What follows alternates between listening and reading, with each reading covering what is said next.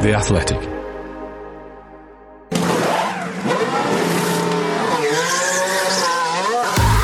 The Race F1 Tech Show, brought to you by Aramco. How did Mercedes turn a car that started the season as a bouncing, porpoising nightmare into a Grand Prix winning car? And what does it mean for its chances of giving Red Bull a run for its money in 2023? Gary explains all. And he also meets Gunther Steiner to delve into the benefits of being a technically minded team principal and the potential pitfalls. Welcome to the Race F1 Tech Show, brought to you by Aramco. My name is Ed Straw, but you're not here to listen to me, as this show is all about Gary Anderson, founding technical director at Jordan, and who also held the role at Stewart and Jaguar. So welcome to another podcast, Gary. How did you enjoy following the Brazilian Grand Prix weekend? I'm guessing it's one that brings back some good memories for you, given what happened way back in 2003. Yes, it was. It was very interesting. It was nice to see it, and it was also nice to see that, at the end of qualifying, when Ocon's car caught fire, exactly the same as Fisichella's car catching fire at the end of the race. It was quite strange, but ours was oil, his was fuel, I think. So, but yeah, I mean, I love to see changing conditions like that. It's great. I love to see a small team get one over the big boys, like Haas with Kevin Magnussen, just, making the right decisions at the right time. For sure they can go against you as well. But, as we saw whenever Kevin was leaving the pit lane with slicks on the car for Q3, and Charles Leclerc was leaving with intermediates on his car, on his Ferrari, that one of the two of them had definitely got it wrong. And, we saw fairly quickly who it was. So it's all about taking those little risks, and I love to see that happening. Again, the sprint race was great. I think George Russell drove a fantastic sprint race, and the fact that he was battling with what do you call him, Verstappen, yeah. And the fact that he was battling with Verstappen for probably 3 laps, clean, tidy, aggressive, but, just kept on it, which is great to see, because that's what you have to do, to be honest, to get past a guy like Verstappen early in a race like that, where you're trying hard to make your solution work better than his solution. So, good weekend. And the great thing is, when you do get those underdog successes, there's always so much goodwill. I'm not sure whether it was in the coverage, but when Magnussen was walking up the pit lane to go to Parc Ferme, he was getting applause from loads of the team garages as they walked past, which was just great to see. That it's rare there's a universally popular result, which is just brilliant to see, and very well timed. We've got an interview with Haas team principal Gunther Steiner coming up on this podcast. That's in a bit, but first we'll kick off by letting you have a free choice of topics, Gary. I think, given Mercedes has been the big technical story of the season, I can guess what you're going to be talking about, because it has been a remarkable turnaround for that team, hasn't it? It has been a remarkable turnaround, and I'm very pleased for all there, to be honest, that they've managed to succeed in doing it. It's always difficult. There's a new set of regulations for 8 years, 9 years maybe. Mercedes have been King Kong. They've always come back from any regulation change and reap the reward. So it's one of those sort of things where this year caught them out dramatically. And you have to bite the bullet for a certain amount of time, because one of the things I always say is you can't fix a problem until you recognise the problem. And I think whenever we look at some of the interviews with Mike Elliott, the technical director of Mercedes, he hints at the same thing. You have 3 things. 1 is recognise the problem. 2 is identify how to fix it. And 3 is make the bits. Now, working that backwards, they made the bits, I believe, for Austin. The car went to Austin with a new update kit, a new underfloor, really working the front corner of the floor a lot harder, getting more downforce out of that front corner without actually having to mechanically seal the sides of the floor to get the downforce out of the complete underfloor surface. So by doing that, you're creating 2 diffusers in a way, one at the front corner and one at the back of the car. So you get the same overall low pressure area underneath the car, but you're achieving it in a different way. So by doing what they did for the Austin update, they had that, and they also had a new front wing, which they weren't able to run. because they put some turning vanes on it that sort of questioned the amount of outwash they were going to generate. So they had to regroup there. Every little bit, is the direction that you're talking about. So creating that outwash on the front wing, again, the objective was to create more downforce out of that front corner, get more air to go around the outside of the front tyre than on the inside of the front tyre. And then the front corner of the floor, you can make that little side exit, that little side diffuser, and the outer turning vane work harder. So they achieved that at Austin. To be honest, in Austin, they could have done the same as they did in Brazil. In Mexico, they really screwed up as far as tyre strategy was concerned. And to be honest, they threw that race away, probably. But Red Bull were on top of Mexico as well. So, they definitely had a pretty good car there. But then came Brazil, and they really put it all together. They had a good strategy. The car was quick. They've also been able to, by generating more downforce from the underfloor, or generating more consistent downforce without the mechanical seal on the underfloor, it's allowed them to run a lesser aggressive rear wing. So the drag levels were down a little bit. So they had, a reasonable straight line speed. I mean, Hamilton was very quick in the straight. He had less wing than Russell, I believe, only by a little bit. But in general, they were okay as far as straight line speed was concerned in Brazil, as opposed to being at the back of the field. So they were not as vulnerable. And I think that showed whenever Russell in the sprint race was able to sort of get past Verstappen and tool past him. So at the end of the day, I think they worked very hard. But it took them to Austin to get those bits in the car. And that was what Mike Elliott said, it's about getting the tools to recognise the problem, because the tools they had didn't. And there's no point just keep doing the same thing. You have to look differently at stuff. Anytime I've had a problem, it's not because we consciously did something wrong. It's because we didn't understand something. And there's no point in just fixing it by botching someone or, by lucking in on it. You need to sort of analyse it and find the solution to it, or find the tools to identify that problem, and then find the solution to that problem, and then make the bets. And that took to Austin, and I think, they have a good car now. It is a good car. Although I must admit, I did see, I think it was George Russell, one lap. It showed you a very good picture coming onto the pit straight, or coming down halfway down the pit straight. Quite a lot of bouncing still going on there. So I think there's a chance there. There is still a knife edge there somewhere. So need to be very careful, because it's very easy to tip overboard. Yeah, well, of course, there's a lot of teams who've said it's quite easy to promote that bouncing, but there's the AOM metric that obviously everybody has to sit within, so that's something they have to watch out for. But obviously there's been so much talk about the car concept, etc., what Mercedes got wrong. Does what they've done this year and turning it into a race winner prove that the car concept fundamentally wasn't a complete dud, that it was just about getting it refined and working, and that this can be carried into next year? Or has it required a quite fundamental shift in terms of how they run the car and work it, and big changes? I think we probably use the word concept a little bit too much. All we can really identify is the visual concept. And obviously their car is different, and the zero side pod, as we called it. But again, I think that's one of those sort of situations where that visual concept can be quite different. I mean, we've got the Ferrari with a very bulbous side pod solution. We've got the Red Bull with a neat and tidy side pod solution, and then we've got the Mercedes with a zero side pod solution. But that's not really the concept. It's how the airflow, the airflow structure around the car is being set up. My concept change with the Mercedes would be to look at the radiator inlet duct, and the fact that the bottom of that duct is the leading edge of the floor. And as I've said many, many times, when you get low pressure underneath the car, you will, and the radiator blocks up with because of speed, you will get a change of flow on the underfloor. The other thing on the Mercedes, from the pictures I've seen underneath the car, the bulge, bulge as you call it, the shape of the monocoque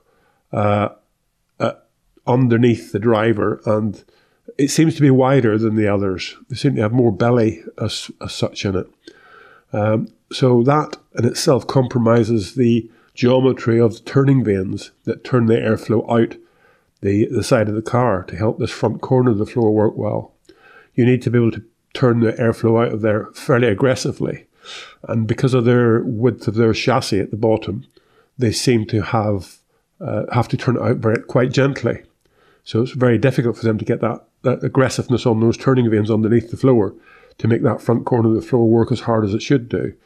So those are the two areas that I would be very keen on addressing if I was Mercedes, to try to look and think about that again and exploit it a little bit further, because obviously they've been able to exploit it quite well as far as getting the car to a point where in Brazil it was, they were definitely the dominant team.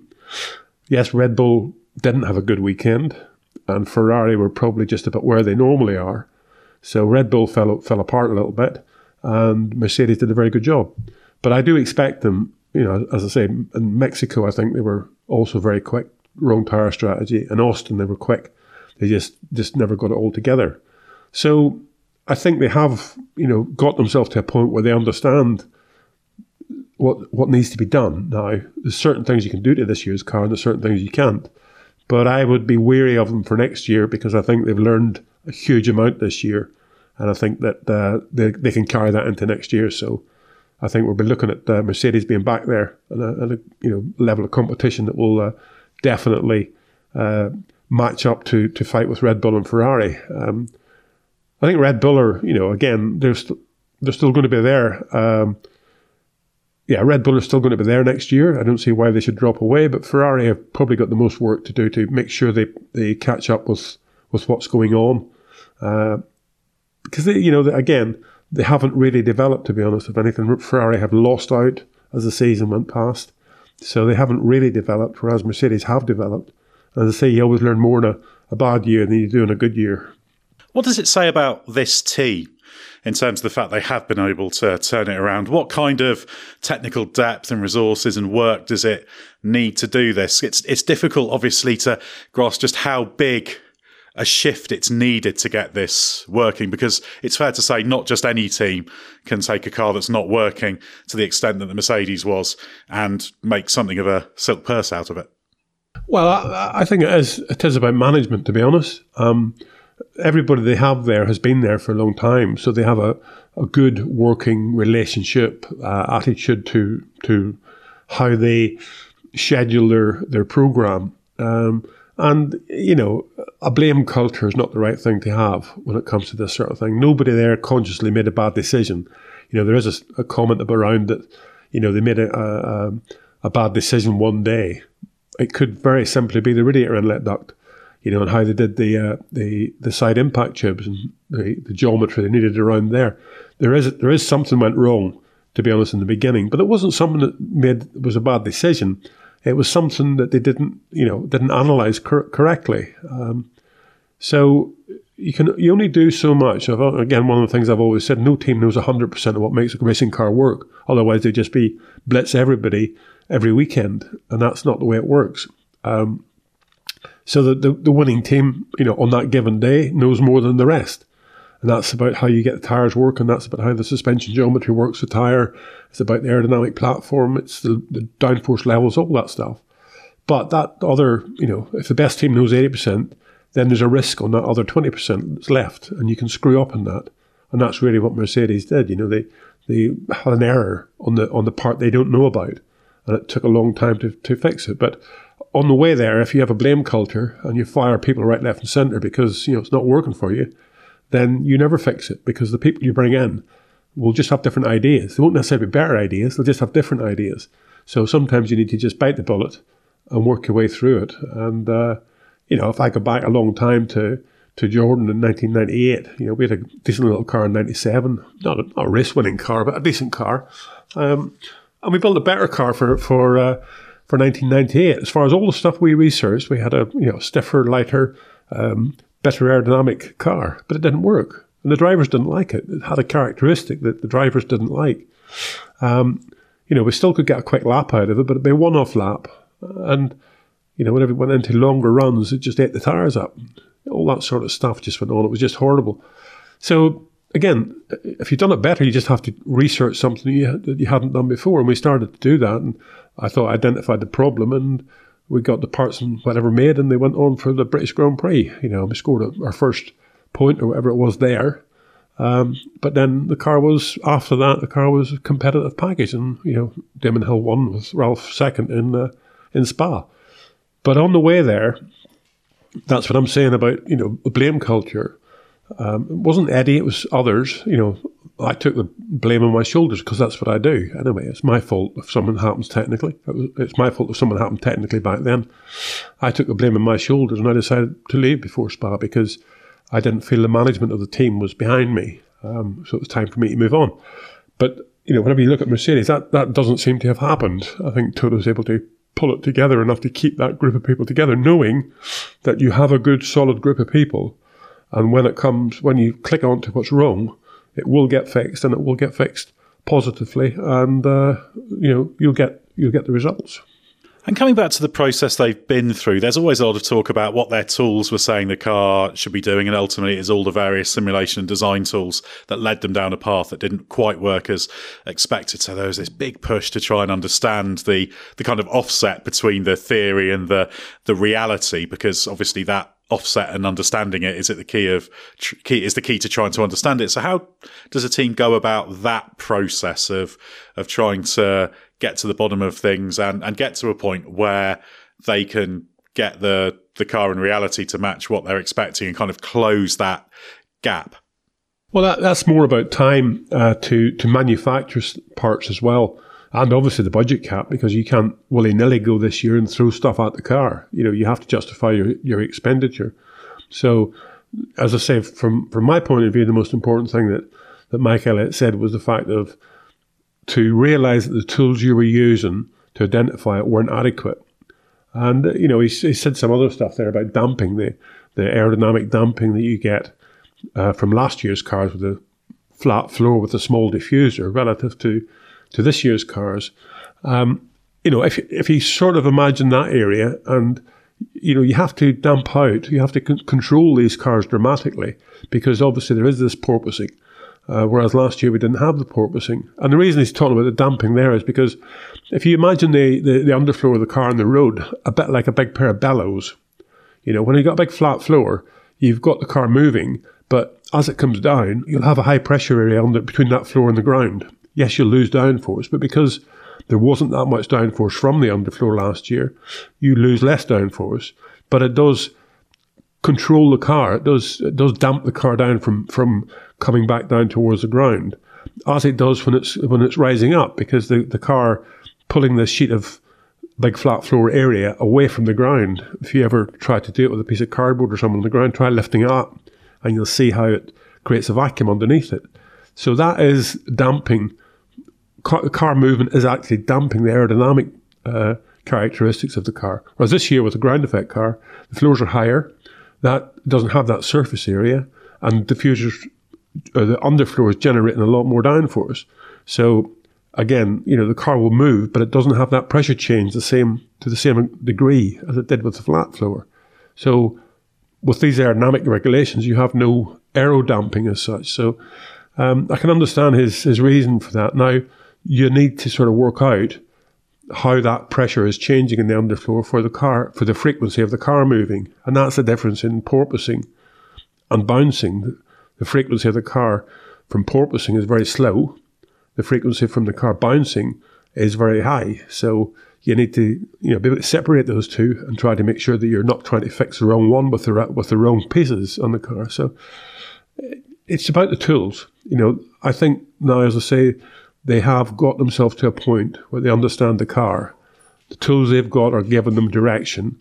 That direction has turned into lap time, as we saw in Brazil. And I think they can go into the winter feeling that the decisions they're making them because they have the tools to analyse them and can, genuinely make good forward-moving decisions. And does that amount of knowledge they've gained through this process offset the fact that they did lose what you might call some normal development progress? Because obviously Red Bull were able just to merrily keep improving their car. It was in the right direction from the start, whereas Mercedes, of course, there were points where while they were trying to troubleshoot, their kind of aero progression flatlined because you can't build on shaky ground, can you? You've got to kind of stop everything, troubleshoot, and then you've got your new foundation. So does the fact they've probably done so much experimentation kind of make up for that lost time, or are you always going to suffer from that? No, I think the fact they've done so much experimentation has given them a focus. Yeah, when you start, it's a bit like a funnel. You're starting with a lot of options, and as time goes by, it focuses down into one area where you can see you're getting benefit from it, you can see return from it, and then you just keep on going in that direction. So I think their time spent experimenting is not lost by any means. It means they won't be going in the wrong direction as quickly in the near future. And I think, to be honest, coming this time of the year with one more race to go this season, it's well timed, because it's well timed for the motivation of the team, Mercedes team, to go into the winter knowing that the decisions they're making are pretty decent. But it's also well timed as far as not getting the car sort of up and running correctly by mid-season, which would have given the other ones a bit more of an alert to the fact that, hang on a minute or two, we are a little bit behind here. It's difficult to say because, as I say, Red Bull had a bad weekend. They've got internal politics to sort out, never mind the car now, so that's quite good because of what Max did with Sergio, which I think was abysmal, really, both on the Saturday and the Sunday. But I think for Mercedes, they've definitely got themselves motivated at the right point in time. I still don't think that they really know, or they have confidence 100% that they know what the car will be like when they get to the next track. But I think that's because the season's been so up and down for them. It's not because of reality. It's because they thought before Austin that they had confidence in the odd track here and there, and they didn't. So they're just keeping the powder dry rather than saying, we're going to go to Abu Dhabi and blitz them. They're going to Abu Dhabi saying, don't know what will happen there. And that's the right thing to do, to be honest. Right now for them, that's the right thing to say. Yeah, a wise approach for that team, but a huge boost for them to get not just that breakthrough win, but a 1-2.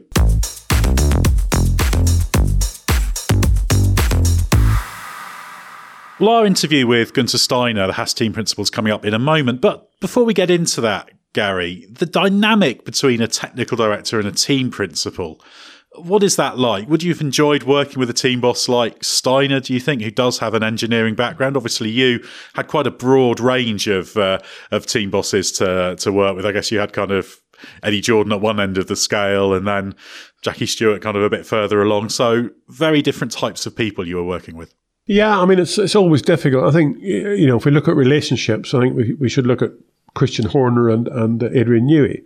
There's a very solid relationship that brings success. Christian probably delves a little bit more into the technical stuff than he needs to, but I think that's because Adrian doesn't really want to be bothered with all that sort of stuff.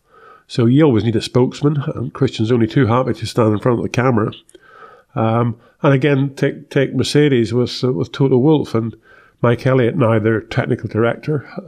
They've had a few changes in technical directors through the years at Mercedes, but the end results have always, gotten them to a point where they're a pretty competitive team. And I think that relationship between the two needs to be very strong. The big problem is that it's very, very easy for somebody who doesn't know to have a lot of opinion based on hearsay, around the back of the bus shelter type thing. The guy that doesn't know will always talk to people around the back of the bus shelter and feel that he has to pick up all the rumours within the undergrowth of your company. That's what, is the biggest problem. And that's sad, really. That was, you'll always get people within the team that will always know better of how to fix something. But when push comes to shove, and you have to put them, you have to stand up and be counted, they're the people that will disappear into the undergrowth and get out of the way pretty quickly. So I think you have to have a good relationship. It doesn't matter if your team principal has an engineering background. If his job is team principal and someone else's job is technical director, then you have to let them get on with their job and make sure that you back them up 100%. If it still doesn't work, if you're not getting the results, don't interfere, change. You may have to change it. You may have to get someone else. but don't interfere with it on the way, because interference will just delay everything, to be honest. Everybody will come in with new ideas, all singing and dancing, ready to go. But at the end of the day, just the stopwatch never tells lies.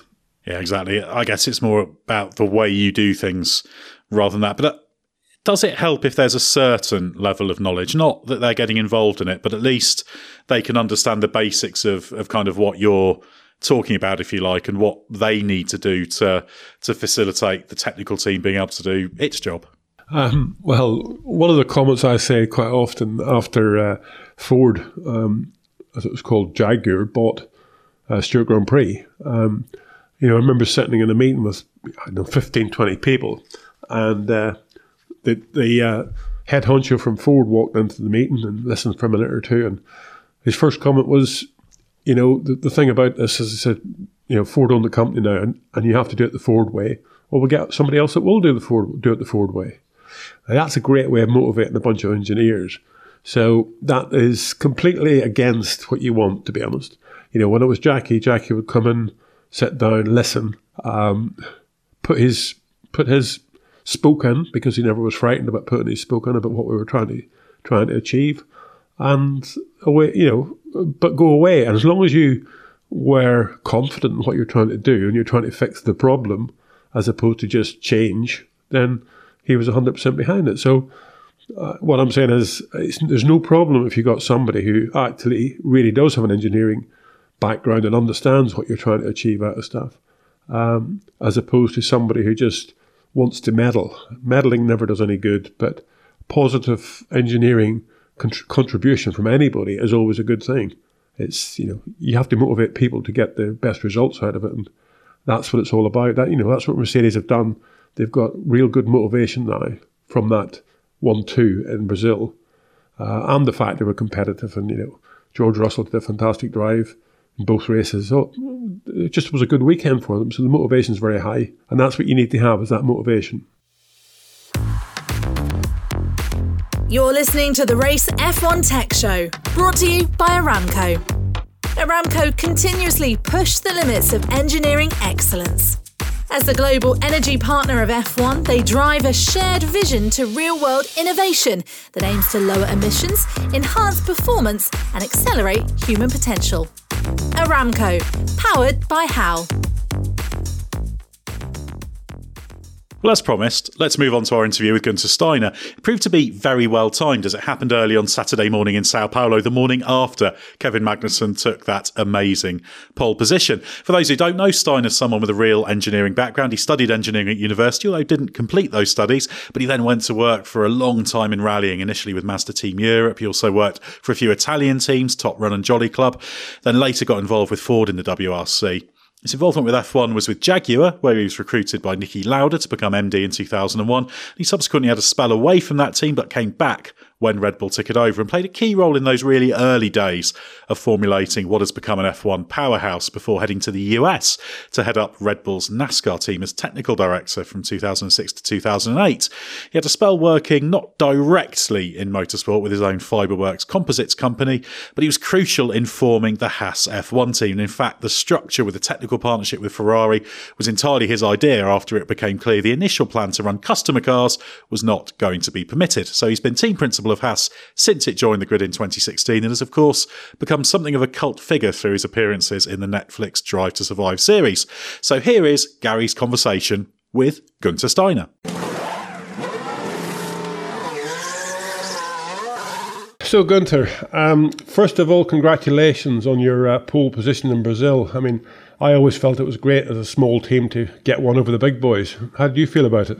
Yeah, thank you very much. First of all, it's for me. It's just more like for the team, I know we push always these guys very hard, and my aim was always to make them believe on themselves, because that is the first thing to have success. You need to believe what we are doing, and results like this, they help a lot, because they see when there is an opportunity, we take it, and then on the back account, you keep on working on have better cars for the future, So, but you always need to be on your toes here in F1, because there is no bad team anymore these days, and there's always all very good people in the other teams. So if you, if you out qualify them like we did yesterday, it's obviously there was an opportunity given, but we took it. I mean, somebody else could have taken it as well.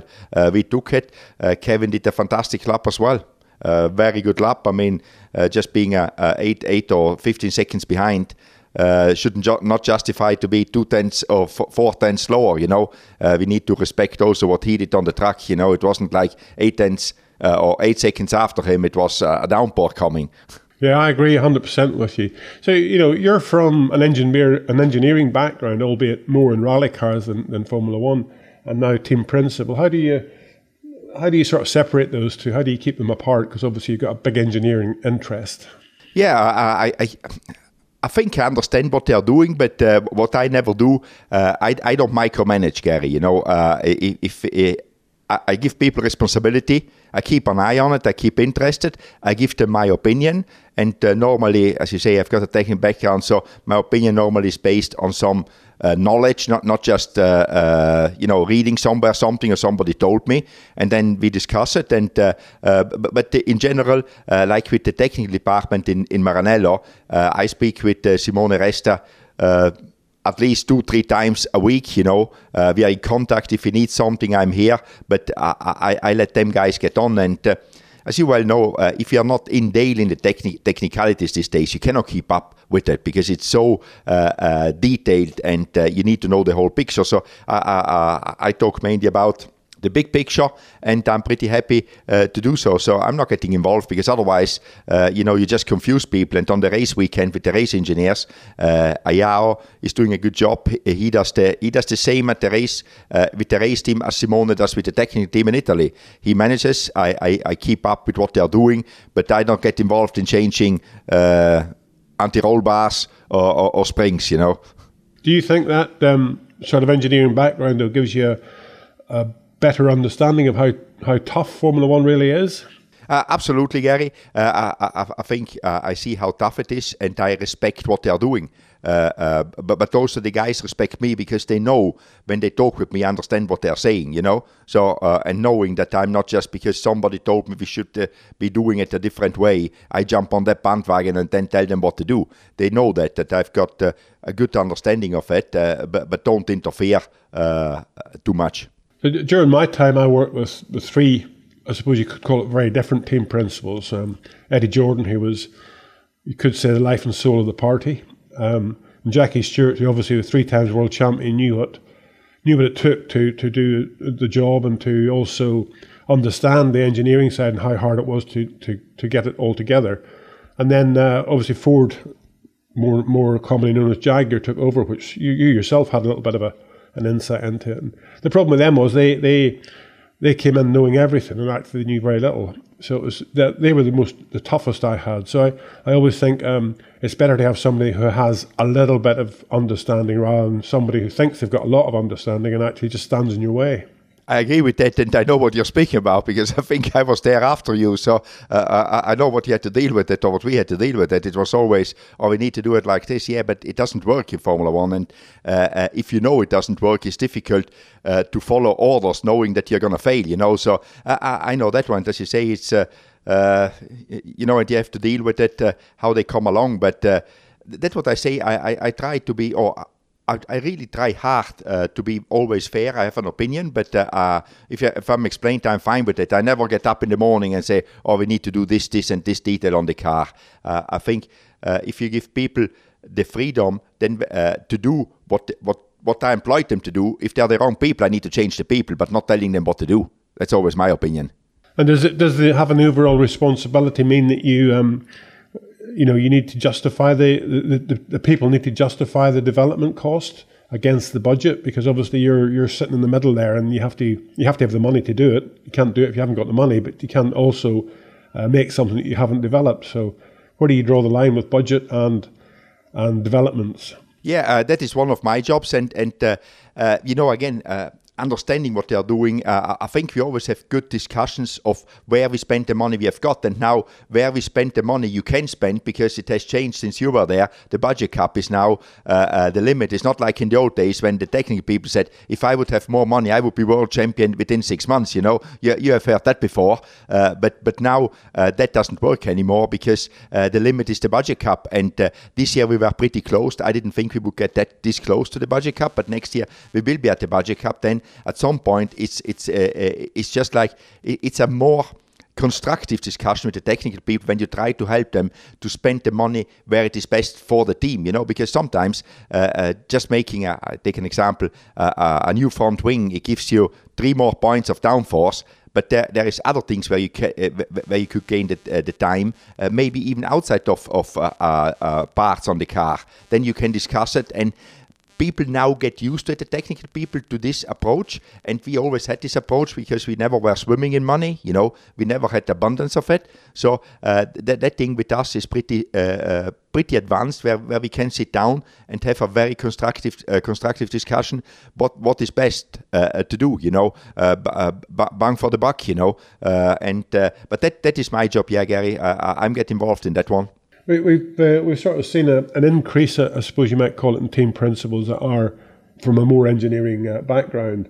We got Jos Capito at Williams, Andreas Seidl at McLaren, Mike Crack, Aston Martin, and Matteo Binotto at Ferrari, more prominently, I suppose you might say. Is that the trend you think is going for the future? Because the one thing I've always criticised is, like Matteo at Ferrari, how do you find the time to actually sort of oversee both sides of that very difficult decision making?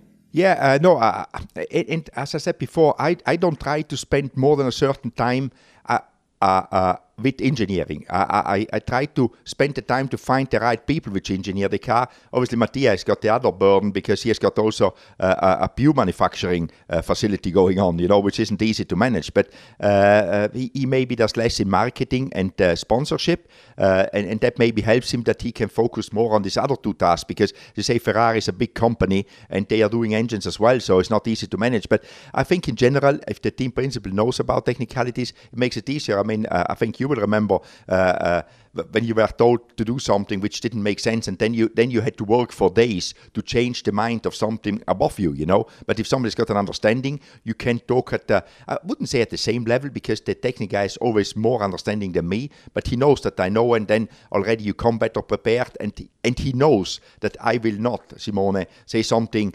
completely out of whack, basically. Yeah, I mean, we still see that, Red Bull, then Mercedes, and then Red Bull again now have won the last, I don't know how many world championships, 13 I think it is altogether. And obviously they have got a very defined role of team principal, I suppose you might call it, and technical director. And taking Red Bull as an example, Christian Horner and Adrian Newey. So the success still comes with that, focus on the fact of having the best technical director possible in the pit lane.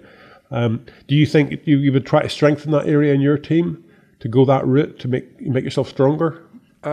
Yeah, I would say these are 2 examples. I mean, with Adrian, and he's very strong in it. And I think at the time when they had this, I didn't know it was 13 in a row between the 2 of them. I think we have to see also the financials. They had the biggest bank account as well. That helped as well a lot. You need to have a good technical director, but if he has got all the money in the world available, it makes the job much easier than some of the teams which had budget restrictions. But as I said before, them restrictions are going away now. They are the same. They're not going away. They are the same for everybody, or very similar for everybody, I would say, the finance restrictions. So I think we need to see where it goes. If some of these other guys can match these big names technically, and only time will tell. But I think it is possible that some of the smaller teams, they have got enough talent. As I said before, now it's the talent, not the wallet anymore, which counts, And I think we always need to give time to people to show what they can do, I mean, I wouldn't say, you cannot do making a winning car. Obviously, making a winning car in F1, you cannot do that within a year or 2. You need to grow, but you need to better yourself and get stronger, And we will see who comes out best. But I always think technical people are very important. I mean, they are as important as finding the funding, doing a good job at the racetrack. But the car, if you have a bad car, you will never win anything. You will never win with sponsors. You will never win on the racetrack. The base is the fast car at the race. Agree 100%. I mean, yesterday, for qualifying, whenever you saw you were heading out as soon as you could on slicks onto the track, obviously it was potentially going to get damper. And then we see Charles Leclerc in the Ferrari, the might of Ferrari, heading out there in intermediates.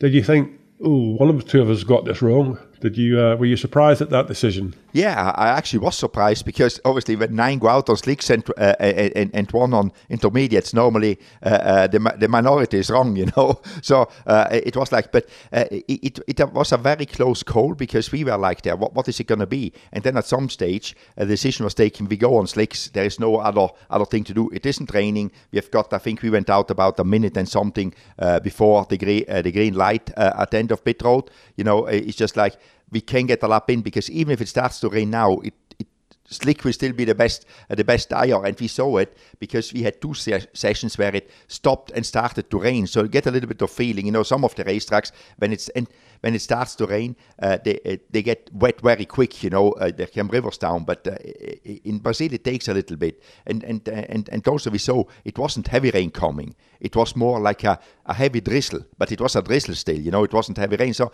we took that decision. Obviously, when you see one car going out, it's like, okay. What do you say? I hope he doesn't get it right. Yes. Yeah, no, I've said that a few times in my life. So the thing about, last year, obviously 2021, that was the last year of the old regulations coming into 2022. You verbally said you were going to spend, do nothing on development for 2021, but just concentrate on 2022. And, but do you think that helped you? Because obviously 2021 you actually did improve as the season went past. Do you think you understand the car better if you don't keep changing it every weekend? Because no team gets the best out of it. And the more you change it, the further away from the optimum you get. Yeah, I would say last year was a little bit strange. I mean, I think we understood the car better, but also the drivers improved quite a bit, I would say. Now looking back with hindsight. I think we got that one. We went into 2 rookies. They had nothing to compare themselves, and then they just got better over the year. Obviously, you understand the car better. It's always longer you use a car, better you come to good solutions for it, and then you have more time with the right setup for the drivers to go. It's a plus coming. So, but in general, I think most of it was coming out of the drivers.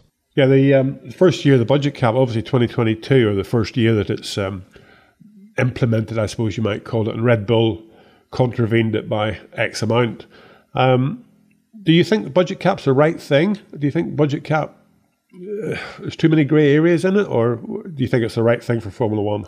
I think it's the right thing for Formula One, and I just think we have to get all the loopholes out, that we are not in these discussions, that if they are breached, if it is breached, we have got big discussions, what is a breach and what is not a breach, and how much will be the penalty. We need to get a little bit more black and white on the regulations, That's my opinion, and one of the things, we shouldn't present the numbers at the end of the season. It needs to be earlier than that, because at the end of the season we are talking of a lot of water under the bridge already, So then you have to mitigate, or this was last year. I mean, the championship finished 8 months ago. What are you going to do now about it? Nothing, because it's too late. So it is not a real penalty. You could, if somebody puts a lot of thought in, you could use it as strategically. I think you could have used it strategically the first year a lot better than will be in the future, in my opinion. And the penalties needs to be harsh, because it is said, or if you breach it 5%, it's a minor breach. But it's not 5% of the total number, because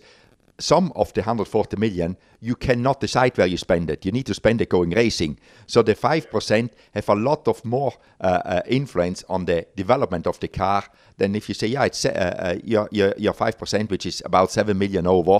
But it's a lot of money we are talking about for development, because there is in the budget cap, there is not like 50 million left of development. There is maybe $5 million of development. And if you can overspend by 2 or 3 million, that's a lot of money. You almost double your development spend from other teams which stay within the budget cap. Yeah, it's a big percentage change. But one of those things, I mean, obviously it's how you spend the money and spending it wisely. Do you see a better way than that? Do you see an allocation of the money to certain areas in the budget? How would you make it, so that the development basically, which is the thing that makes one car stand out from the other, how would you make it that that's more equal between the small teams and the big teams? Oh no, I think it can be pretty equal, because some of the costs are outside the budget cap, like travel costs and stuff like this. So there maybe the big teams spend more because I don't know if there's more people flying in business class and private jets and stuff like this. But I think as long as we regulate it properly, I don't think there is a big difference, Gary, what you can spend. And then obviously you need to be efficient with how you run your operation. That you're spending it on development or making the car go quicker, whatever it is. And that, what we said before, you need to sit down with the guys and see where do we spend the money to go quicker, and not just trying to go quicker. We need to know that we go quicker, because we don't have the possibility anymore to try it. If it doesn't work, we go and do it again. No, we have run out of money. We are at the budget cap. That's it, So you need to be always careful about that. Would you think that it would be right for the drivers' wage, the drivers' fees, and the top three earners, which obviously you are one of them, Gunther, to be included in the budget cap, or is it better to be separate? I would have no problem if we include it all, because I think we need to do the best for the sport. It's not about any individual. Obviously, with the drivers, it's always the athletes that is always a difficult one to put a salary cap on it, because obviously they don't agree. Because they are obviously the biggest earner in any sport, I would say. So, and there were discussions about that, but it's difficult to get traction on that one, because there is people which have got contracts for a number of years in the future. So you would need to start in a few years. And who wants to upset a driver about a regulation which comes in place in 3 or 5 years? So it's a difficult topic to discuss with these guys. So going into 2023. Where do you think you are with your 2022 car and how you're going to change for 2023? Do you feel there's a lot of space in there for movement forward, for making the car faster? I would say so, and we are on target with the development we want to do. I don't want to disclose too much to you, Gary, because you really understand what we are doing. So I don't want to make that public. But no, we are pretty happy. We started, I think, on the 23 car in June. Already, almost full time, but it went to 100% in no time. Once we signed off our upgrade, which came just before the summer break, we were already heavily into 23 cars. So I hope we make a step, because also what is maybe worthwhile to explain is, like last year when we started again when we started our technical department up again, which was almost shut down in 2020 when the pandemic came. We started it up in December 2020, January 21, and Simone had to put a group of guys together again, because we were only about 50 people left. And it took a few months until to get the people and to get them to work together. I mean, you well know, it's not about just having the people, it's making them to work together, that everybody knows what he's doing. So we lost a little bit of time there, and we didn't have this thing happened this year. We had a good group of people there which worked together for 12 months. So I'm pretty hopeful and confident that we will make a step forward. It's always the obvious question: how good are the other teams? If we do a good job and the other do a super good job, we are still behind them, But I don't know that at this moment in time. But I think our guys are working hard. I think they make progress. We have got wind tunnel targets, wind tunnel development targets, as you know, and we are hitting them. So I just can say I'm cautiously optimistic for next year. Whenever the regulations came out for 2022, we all sort of thought that they were fairly definitive, and we would see quite a few cars that looked the same. But when the cars appeared for 2022, there's quite a few different. I'm talking about concepts here. I'm talking about visual concepts. Quite a few different solutions to the same problem. Were you guys surprised at that, or did you see during your development there was going to be different ways of achieving the same end result? We saw, because we did one development and some people went that way, but we then changed the way maybe for 2-3 months into it. But I was as well very surprised of how different the cars look, because visually they look really different, and in the end they are going almost the same speed. It's quite amazing, how can you do things different and ending up with the same result, So I was amazed as well. And I think that part of the amazement came because everybody was making big publicity. All the car will look all like they will look all the same. It will be like watching Formula 2 where it's a single make car. The complete opposite happened, which is, I think it's a good thing. It showed again that sometimes perception is not reality, as much as we want it to be, but we talked ourselves into something negative, and then in the end it didn't end up like this. So I was positively amazed when the cars came out and they all look different. Yeah, it is amazing, really. So do you think we'll see many changes for 2023, or is we're sort of going to hone in on one? And is that one going to be a zero side pod solution like Mercedes, or a large side pod solution like the Ferrari, or a in between like the Red Bull? It's difficult to say. I think some people will change, but I don't know. You always have to think, the devil, or you go complete another route. I mean, I don't know that what other people are doing. Maybe we get surprised again, Gary, but I wouldn't have the answer to that one, because it's like, what do you do if you're in the midfield and you see the top car, like the best car out there in the moment is the Red Bull, and you see it, said, should I go that way and lose everything I learned on the concept I did? Or should I keep on with my concept and develop that further? It's one of these things which then will tell how fast you go next year. But I don't think there is a yes, no, or one answer. There could be anything. I think we have to add in a little bit there. The Red Bull's the fastest car with Max Verstappen turning the steering wheel at this point in time. I think there's a fairly good, decent difference in there, isn't there, in the driver and getting the car that he wants as well. Yeah, and I think we could Max have in a lot of cars. He would be still fast. I mean, I'm thinking like you. He has got he's a big talent. I know. I think Max on a bad day, it's still the fastest driver out there. So it's a good advantage to have for Red Bull. For 2023, Gunther, what is what's Haas's objectives? Where do you want to finish in the constructors? We want to get properly in the midfield again, Gary. Like we were in 2018. That is our aim. And I always said to the guys, we have done it before.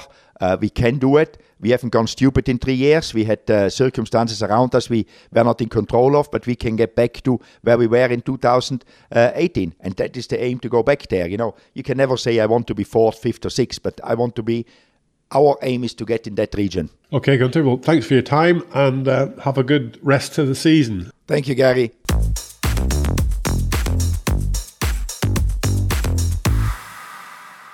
Well, if you're listening to this podcast, you must recognise the value of asking questions. At Aramco, answering questions helps them engineer a better future. So if you'd like to know how something works in F1, it would be great if you sent us a question, and we might well answer it in a future episode. You can either write us a question and email it to podcasts@therace.com, that's podcasts@the-race.com, or record a voice note making sure to tell us who you are and your message that we can play on the show. And remember, there's no stupid questions. This is all about trying to bring the technology and the understanding of Formula One to you, the fans. So today's question comes from Daniel Gregory, and it's well timed as it circles us back to our initial discussion about Mercedes. Daniel asks, Mercedes has in recent weeks indicated that they believe there was a single decision late last year that has contributed to the majority of their struggles this season. What's your best guess as to what this is? And is it possible to drastically change their car concept for next year and also retain their strong downforce package that they've shown to have in this latter part of the season? So, Gary, a couple of parts to that question there. I mean, I guess the first bit is can there be something as simple as a single decision that sends you down a difficult path? Well, Daniel, thanks for the question. We've covered quite a lot of that at the beginning of this podcast, so I won't go into specific detail just again.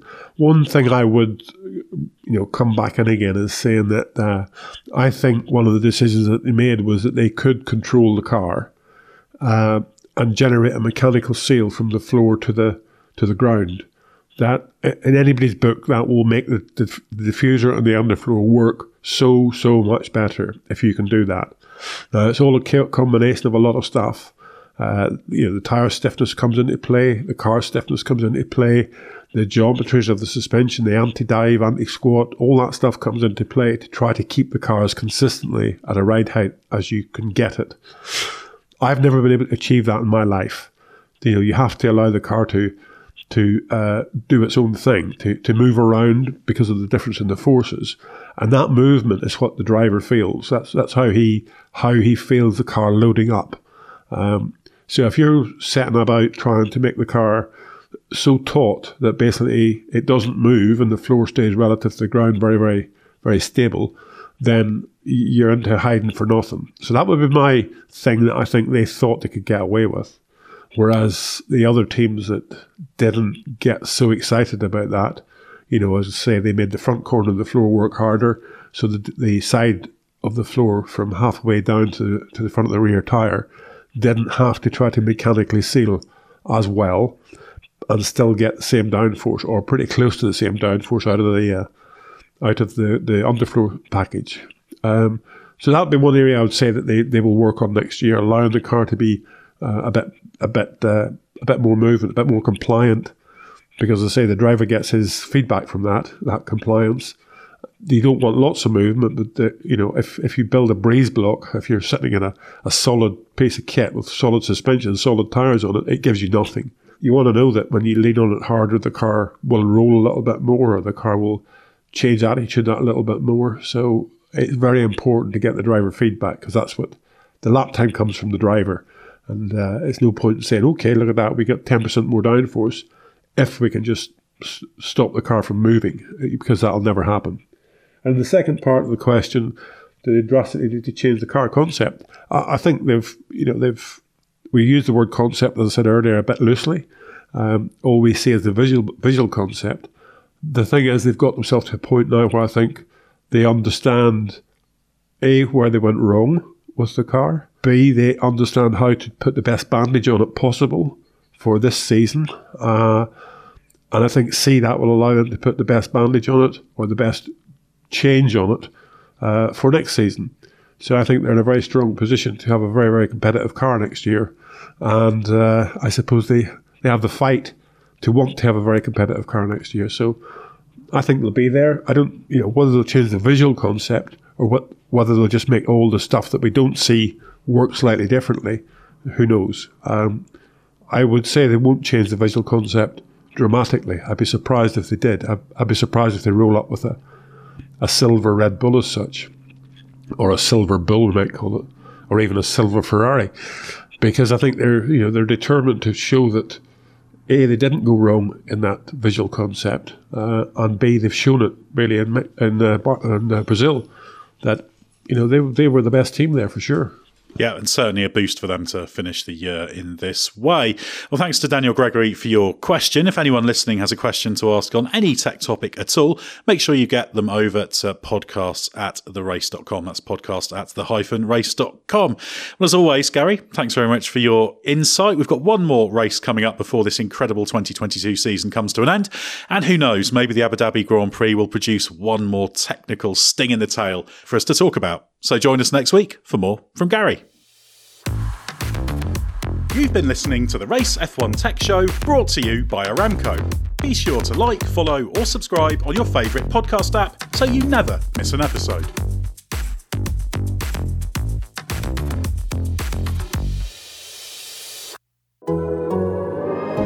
The Athletic.